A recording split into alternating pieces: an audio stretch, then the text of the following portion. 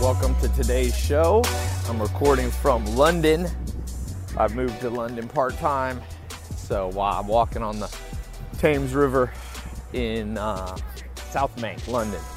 So I want to talk about today something I consider pretty important, which is just time management. So I want to give you 5 tricks to getting twice as much done in half the work. Because after all, what is the goal of life? You know, happiness is the goal. Everything else is a tool that humans use to achieve happiness. At least when we're talking about conscious goals. There's always subconscious goals like keep breathing that your autonomic system forces upon us. But conscious goals, people want to be happy. It's like Sigmund Freud says in Civilization is Discontents. He says what the purpose of life is, people have tried to answer that question time without end, without ever a perfect answer. He said maybe that's because there is no perfect answer, but he said, but the behavior of humans tells us what they care about, and that is happiness, moving towards happiness and away from pain. So, number 1 tool, trick to time management is understanding your goals. If you read the 7 Habits of Highly Effective People, one of the 7 habits is start with the end in mind, meaning know what your goal is before you head on this path of improving your daily routine and your time management. So it's kind of like if you're taking a trip from, Florida to New York, you got to know where you're going before you just walk out the door. You're going to walk in the wrong direction. So I want to just talk for 1 second. The first tool of time management, the first hack, is not what you think. It's not like, oh, do the Pomodoro system or do this or that in time and, time blocking. You see all these different techniques. All those are valid. But remember, especially if you're an entrepreneur, you're wanting to get out of the 9-to-5 grind, you're building a business. A lot of people go, okay, I'm grinding to get what I want. But that's not the end goal. It's a little bit, I'll use a kind of crude analogy. You got to go pee, right? You got to go to the bathroom. But you would never wake up and go, oh yeah, today's all about going to the bathroom 7 times. No, it's a necessary function for survival, but it's never a goal. It's a peripheral kind of activity that you do. Well, hard work is a peripheral activity. It's not the purpose of life. Now, there are some philosophies that have said that hard work and perfectly managing your time is the perfect purpose of life. They call those Stoics. If you study early U.S. history, you had the Pilgrims and you had people who came from Germany, which kind of had this, Arbeit, they call it, or Schaff. That's what the Amish German language is. It means like work, like a worker, like work. This is your purpose here on planet Earth. And, there's some validity to that. I don't ascribe to that as my purpose of life. I see work as a means to an end. I see hard work as a means to end. I see things, and the means to the end is the whole point of us and you listening to this whole time management is how can you get more time for the things you really like? What are the things you really like? You've got to ask yourself. For me, what do I really like to do? I like to hang out with friends. I like to read. I like to travel. I like to go out. I like to meet new people. Like, if I didn't have to work, that's what I'd be doing all day long. I like conversations with interesting people. I love basketball. I like jiu-jitsu. So for me, as I said, the first tool of time management is realizing, what am I even trying to do here? What's my purpose? What's my goal of time management? And it's to optimize for the things that I care about. I like going to the gym. So everything I'm doing with time management is towards that end. And I'm actually not trying, some people go, how can you read 10 times faster? Well, I do go through times of speed reading, but since I enjoy reading, I'm not always trying to be faster at reading. So by clarifying your goals, write down your 3 goals. If you had more time, in an ideal world, what would you do with it? And then those are the things you're not going to try to do time management on. You're going to do time management on all the other things not related to those 3, okay? So write down 3 goals or think of them in your head if you're driving. For me, more time to read, more time with friends, more time to travel. Those are the 3. So all my time management is around those things. Actually, with me, might change one of those out. Be on my farm is 1. So when I'm on my farm, I'm not trying to cut to time shave. I'm not trying to get twice as much done in half the time. That's not my goal, but there's other things that are not my primary goal. Those are the ones I want to optimize. So what are those? So step number 2 in hacking time and time management. Okay, what are the things you don't love that aren't, that are costs? If you think like an economist, you have costs, meaning things you don't really want to do, but you have to do. Like I said, going to the bathroom, going and pee is a cost. If you could still survive and not have to, I think everybody would be like, yeah, I'll cut that out. We can't biologically, but so what are the things, number 2, for time management, what are the things you want to focus on cutting time? For me, I'll give you an example, email. I hate answering email. Number 2, and what kind of inspired me to even record this call, I don't really like conference calls. I don't like formal business meetings. I don't know why. I just don't like it. I don't like having to be a place at exactly 7 p.m. and be on a call. So I have a call today with a big business person worth $200 million, and it's at 9 o'clock my time, and they're in Vegas, so it's whatever, 1 o'clock or something. And I was kind of thinking how I don't look forward to that meeting, but it's a necessary cost. I need to be on it. Let's talk about an interesting company. I'm always watching different companies. Hims, you've probably seen this company. Advertising everywhere. They're one of my sponsors. I always watch new marketing angles. These guys came out of nowhere, built this massive $100 million plus business. And I was telling, Zach, my friend, I was telling him, I know why this company is doing so well. It's because 66% of men lose their hair by age 35. And Zach told me, he said, Ty, once you notice that your hair is thinning, it's too late. So for all of you listeners of mine who are like my friend Zach and are basically traumatized that they're losing their hair, maybe not all of it, but hairlines receding or whatever, instead of turning to weird solutions or doing nothing, turn to medicine and science. That's done well for people for the last, 100 years since modern medicine. So for Hims.com is a one-stop shop. It's got hair care, hair loss, skin care, sexual wellness stuff. So great little tagline they have. Thanks to science, baldness can be optional. Hims is helping people be the best version of themselves. They've got licensed physicians and FDA-approved products to help treat hair loss. So this isn't snake oil stuff. This isn't gas station counter supplements. This is prescription solutions backed by science. That's the key thing. But it was created by a guy who knew some health conversations are easier online than in person. So you don't have awkward in-person doctor visits, long pharmacy lines. For him, connects you to real doctors online, saves you hours, completely confidential and discreet. You answer a few questions, a doctor reviews it, and if they think it's right for you, they prescribe your medication to treat hair loss, shipped directly to your door.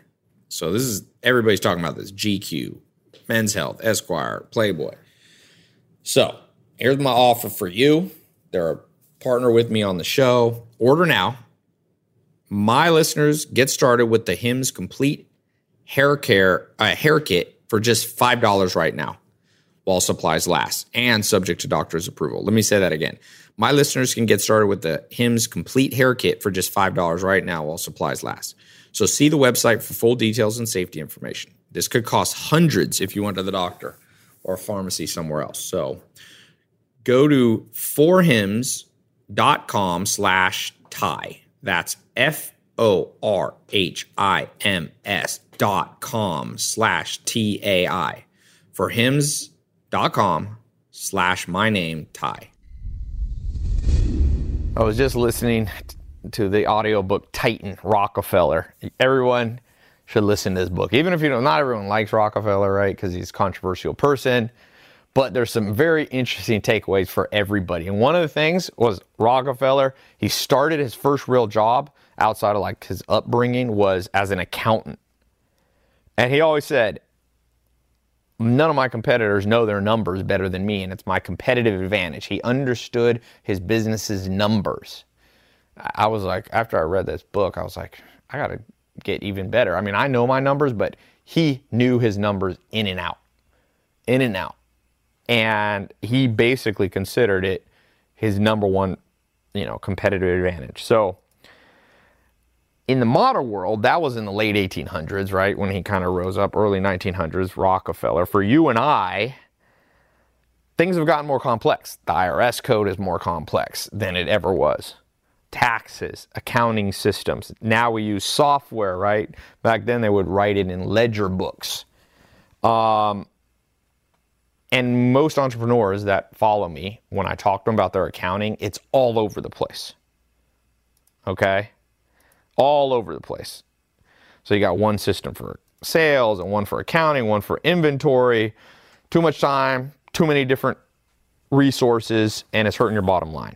So one of my sponsors is NetSuite, right? They're by Oracle, and they've got created a cloud-based business management software that handles all those aspects of your business. Okay? So they're doing the all-in-one that everybody needs. Okay? And that's why NetSuite is the world's number one cloud business system. So NetSuite, right now, NetSuite is offering you valuable insights with a free guide, 7 strategies to grow your profits. So go to netsuite.com/myname. netsuite.com/Ty. That's netsuite.com/TAI to download your free guide, 7 key strategies to grow your profits. Let me spell it. netsuite.com/TAI. Okay? Know your numbers, and I wish you the best, and I hope you become as big as Rockefeller, and you remember you heard about it on my show, and you give me half your money later. No, I'm just joking. He had, I think, 400 to 600 billion in today's dollars. So if my podcast helps you do that, and NetSuite helps you do that, at least take me out to a steak dinner. I understand meetings, not on my list. So that brings us to point number 3, or hack number 3. How do you hack the things that you don't want to spend much of your life doing? And I'm going to give you something so obvious, you're going to be like, duh, I don't even know why you had to say that. Don't do them very much. So let me give you an example. I used to think when I first got into business, okay, it's a conference, it's a business meeting, I need to devote an hour or 2 to it and spend a lot of time talking to this person and planning out. Well, forget that. I don't want to be on conference calls my whole life. So I'm just going to not spend much time on it. I'm going to get on this conference call at 9 o'clock and I'm going to talk for 5 or 10 minutes. Okay?